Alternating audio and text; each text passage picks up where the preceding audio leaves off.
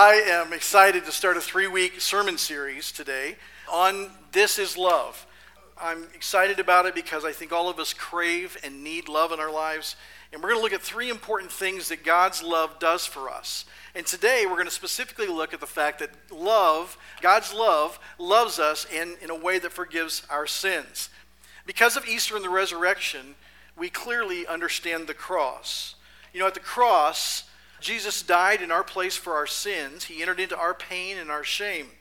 And he took the weight of evil itself so he could break its power over us. Because Jesus didn't stay in the grave, but he rose from the dead, we see his incredible love to forgive our sins. Because of the death and the resurrection of Jesus, we can actually see God's love in action. We can see what Jesus did and say, this is love. Sin can be a hard word to understand sometimes. It's not a popular word. We like to use words like mistake or accident or things like that to describe what sin is. But it's kind of a confusing word at times, and people have a lot of different thoughts about what sin is. We're going to talk about what it is here in just a moment. But first, let me share with you a story. I used to work in an ink company, and I was a color matcher. So we would match colors for companies to match their advertising and things like that. And we used to match those colors with a little 100 grams in a little tin. And I was training a new guy one day, and I went to lunch, came back, and man, the whole lab was just a mess. I'm like, what in the world happened? What exploded while I was gone? He goes, well, I dropped one of those things, and it spilled ink all over the floor. And then I tried to clean it up. I'm like, oh, no. I said, I wish you would have just waited. But he tried to clean it up. So he got some. Now, I don't know if you've ever dropped like an ink cartridge or something like that on your floor or on your carpet. And then what's your first instinct to do? Well, let's get a towel, right? Let's wipe it up. And it just smears it all around. It just makes it worse. And the more liquid you add to it, the worse it gets. So then he went and he got the mop, tried to mop it up. Well, he ruined the mop, and it just spread it out a little bit farther. Anyway, it was a total and complete mess, all for 100 grams of ink. Now, I share that with you because I want you to understand that it's really hard for us sometimes to ask for help, isn't it? But it's harder still to ask for help when things are a mess because of our own doing, right? Sometimes things happen because they just happen, but sometimes things happen because we've done them. But isn't that just how we are? We don't want to ask God for help either, do we? We want to try to fix things on our own. We want to try to figure out how to make them better. Then when we try to clean things up and the mess just gets bigger and bigger, we resist even more asking for help because we're embarrassed. We're ashamed. If we ask for help with the mess we've made, it means admitting fault. We don't like to admit guilt or fault, do we? We'd rather deny it or ignore it. We'd rather give an excuse or justify it somehow. But admitting it is painful is hard.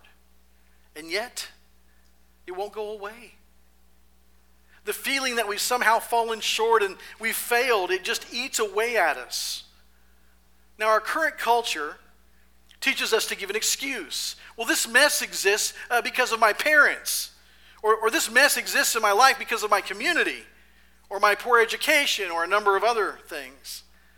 Again, we'd rather deny it or ignore it, justify it, make some excuse, rather than just admit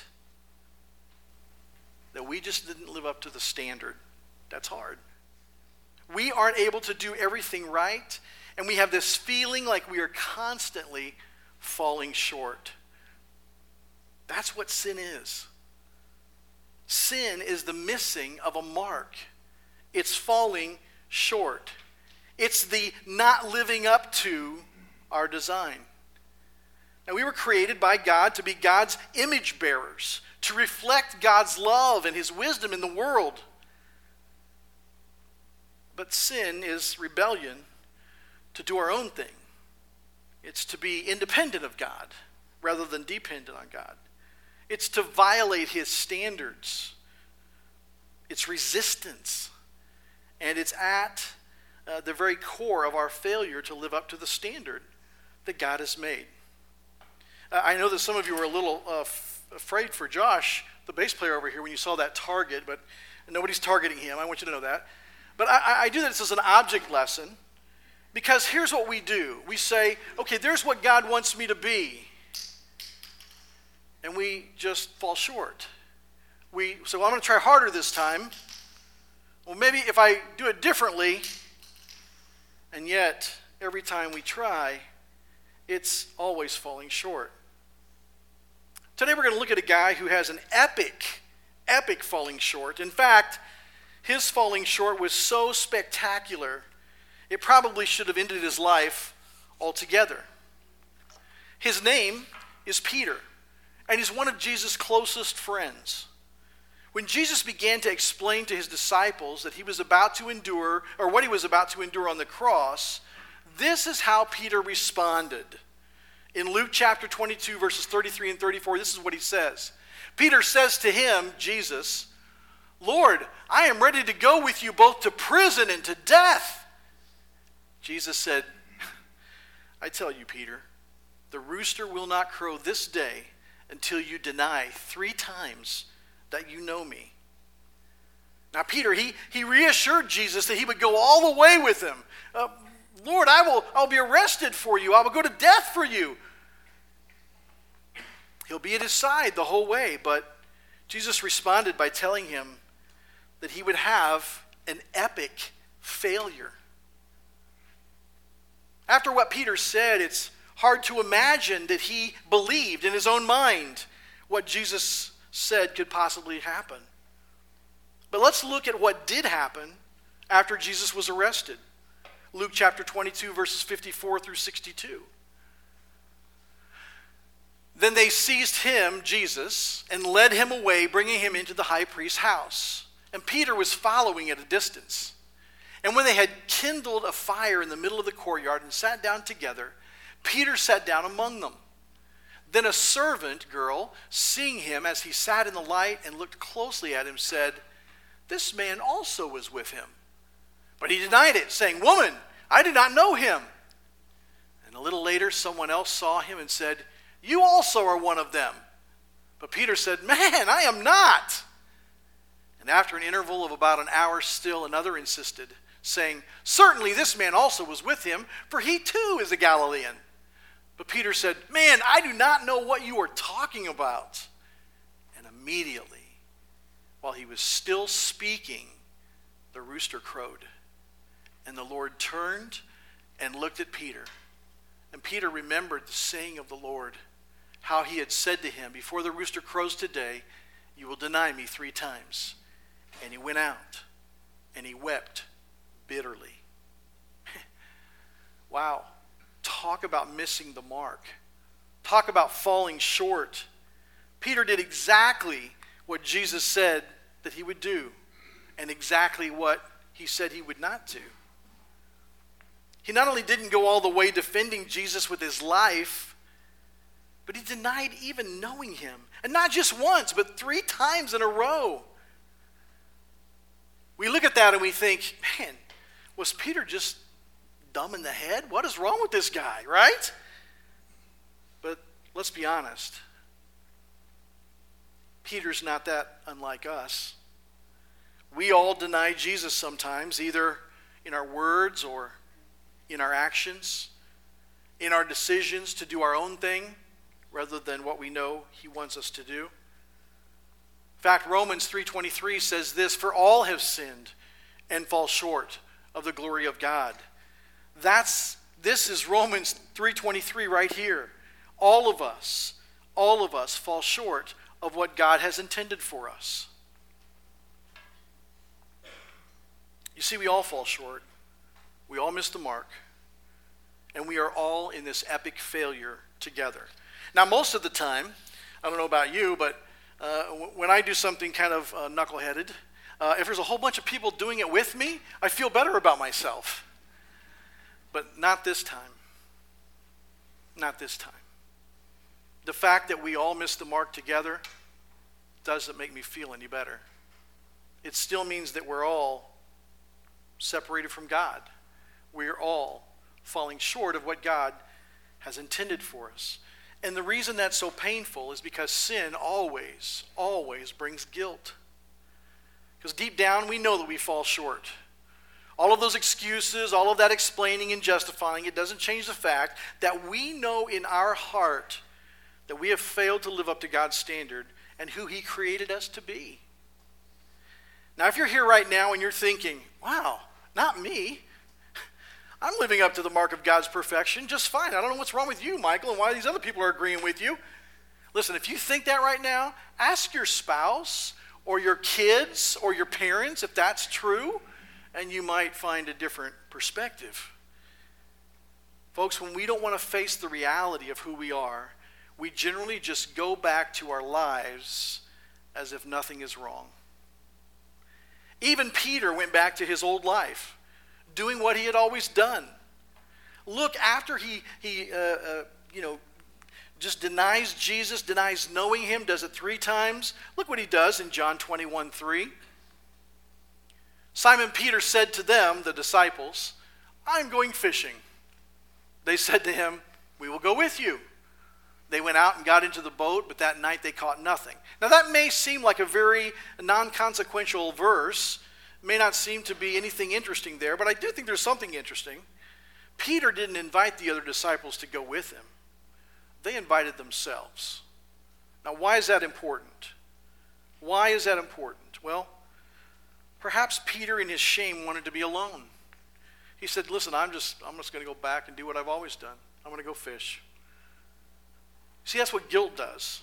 It causes us to isolate ourselves. It causes us to isolate ourselves from God and from the people that we love the most. But Peter's friends, they stuck with him even after his epic failure. Peter felt separated from Jesus and ashamed of what he had done. I can't imagine while he's denying him the 3rd time, it's coming out of his mouth, and the rooster crows, and Jesus looks right at him. I can't imagine what Peter felt in that moment. But it's the same for us, folks. Look at the first part of Romans 6:23. It says, for the wages of sin is death. What that means is the payment we get for falling short, the payment we get for not hitting the mark, is separation, death. Separation from God, separation from others that we love. Our falling short isolates us. And we somehow gravitate towards that isolation. Things seem pretty hopeless, but on the 3rd day, of course, we know that Jesus rose from the grave. I mean, that's what Easter is all about. Jesus lived a perfect life and never fell short because he was God in the flesh.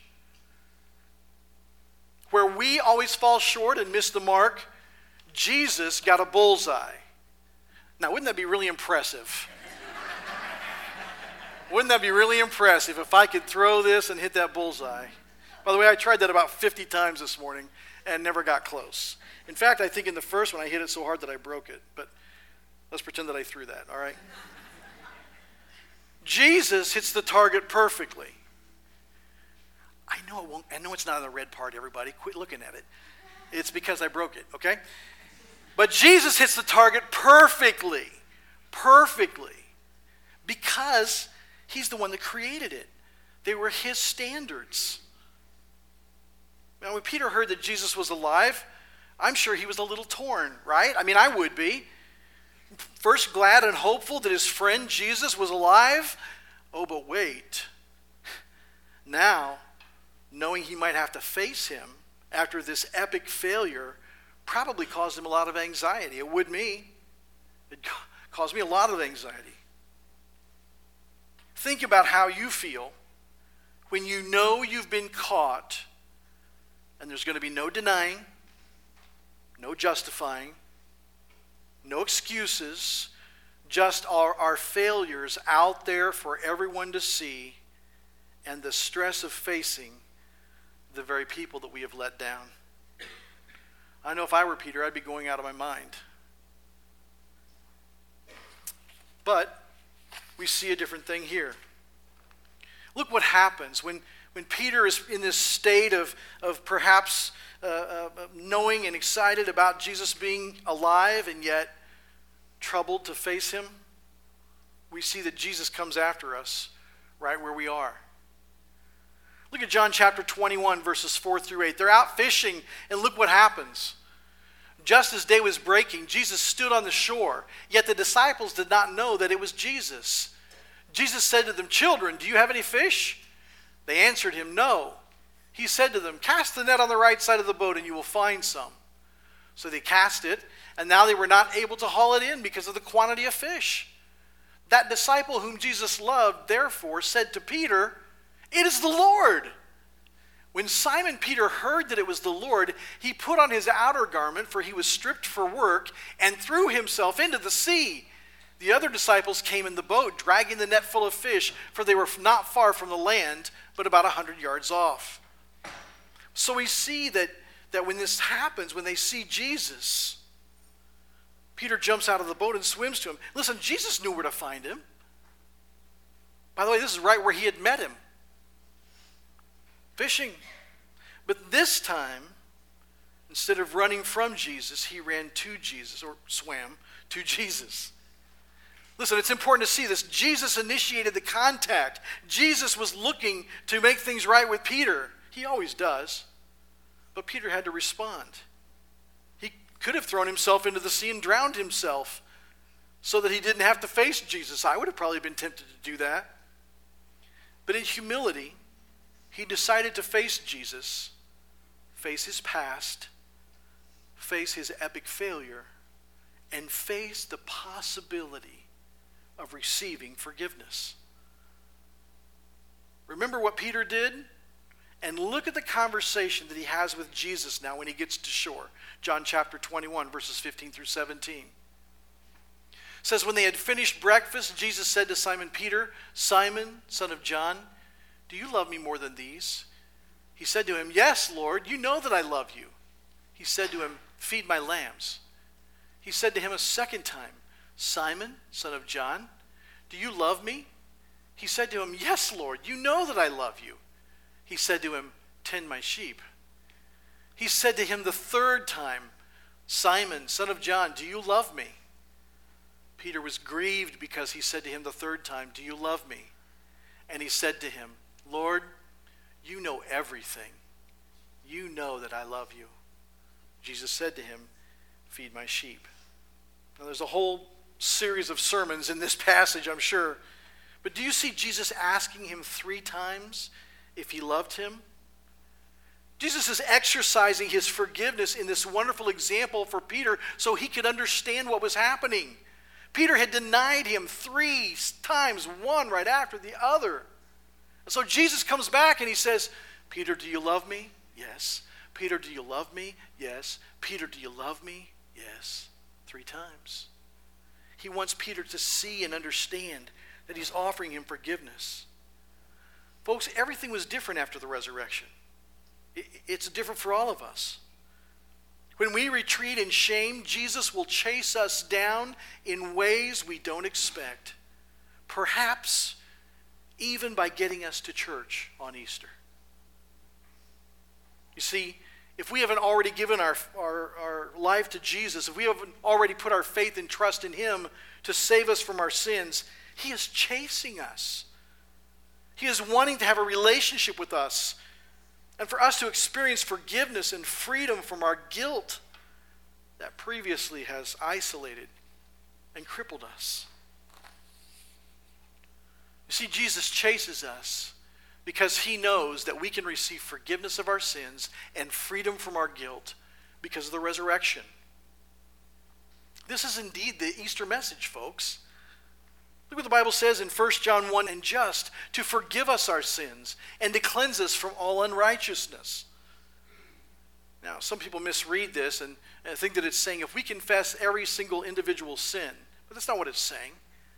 It's saying if we confess that we are sinners, if we confess our sins, if we confess that we are constantly falling short, that we are missing the mark of what God created us to be, if we will admit that and confess confess to him, knowing he's the only one that can forgive us, he'll be faithful to forgive us from our sins and take away all of our unrighteousness, all of our falling short. Jesus has chased you to this place, and he's asking you to get out of the boat. Face him in humility and ask for his forgiveness. Realize that by defeating death and the grave, Jesus and Jesus alone has the power to forgive sins if we will just trust him and put our faith in him. Because when we do, here's what happens. This is one of my very favorite verses in the entire Bible. It's 2 Corinthians 5:21. It says, "For our sake he made him to be sin who knew no sin, so that in him we might become the righteousness of God." Now, there's a lot of heathen hymns in there. Let me help you with that a little bit. What it's saying is, for our sake God made Jesus to be sin who knew no sin, so that in Jesus we might become the righteousness of God. What it's saying is that there's this great exchange that takes place. You see, no matter how hard we try, we're never going to reach the target. We are never going to be able to live up to God's standards. And we're in trouble. Jesus, however, lived a perfect life. And what this verse is saying is, God is offering us an exchange program. He is offering for Jesus to take the penalty of our not measuring up and pay the penalty for not measuring up by giving his life on the cross. And he's offering us the opportunity to be seen as righteous before God, to get credit for what Jesus did. There's not a list of dues that you have to jump through, a list of hoops that you have to jump through. All you have to do is put your faith and trust in Jesus and what he did on the cross. Believing that he rose from the dead. Folks, if he had not risen from the dead, you wouldn't even know his name. I'll bet you can't name 5 false prophets from Jesus' day. And if you're a seminary student in here, you might be the only one, okay? We don't know false prophets because they just go. They just get forgotten. The reason that you know the name of Jesus, the reason that part of the world celebrates Christmas and part of the world celebrates Easter, it's not because he just died for a political cause.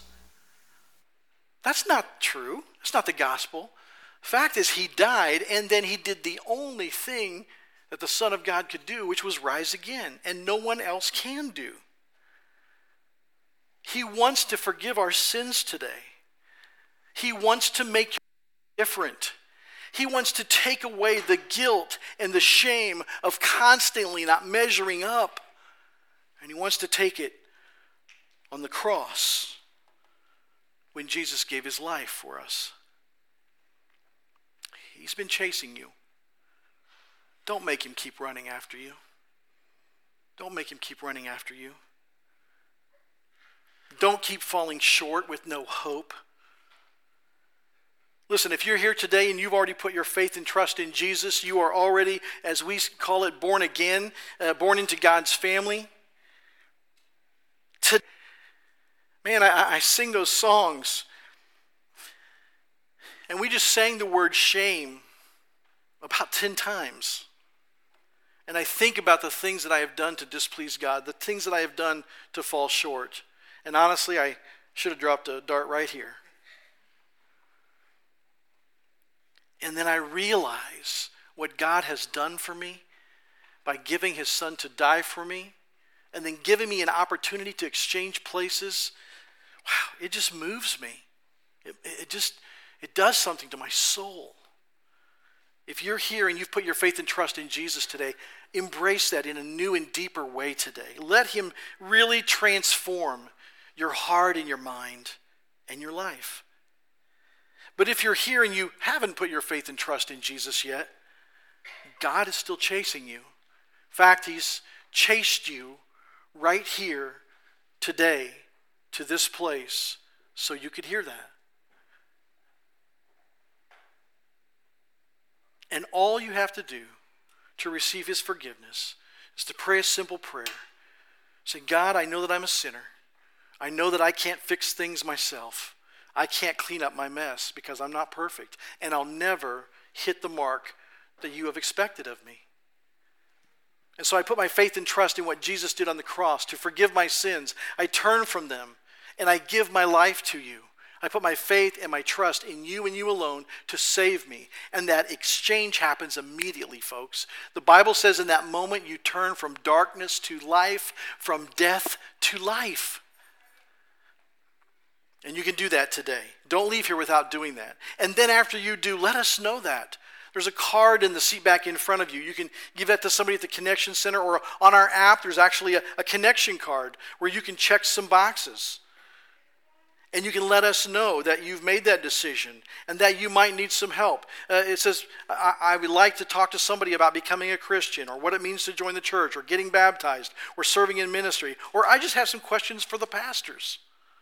If you just want to get together over a cup of coffee and a Diet Pepsi or whatever and talk about these things because you don't understand them completely, let's get together and talk. Folks, I want you to know that God loves you. He loves you enough to give his son to die on the cross and then be resurrected 3 days later to prove who he was and have victory over death and the grave and our own sin. And if we put our faith and trust in him, we can receive forgiveness of our sins and freedom from our guilt and our shame. And we can say, yes, I see Jesus on the cross. This is love. Let's pray. Father, we thank you for your word. We thank you for the incredible just privilege of knowing you. Father, thank you for saving us. Thank you for sending your son to die for us. God, help us all to realize that we can't live up to the standard. We can't measure up. We can't hit the mark by ourselves and on our own. And so, Father, help us to commit our lives to you and follow through with that by doing what you want, by serving you and loving you and being obedient to you.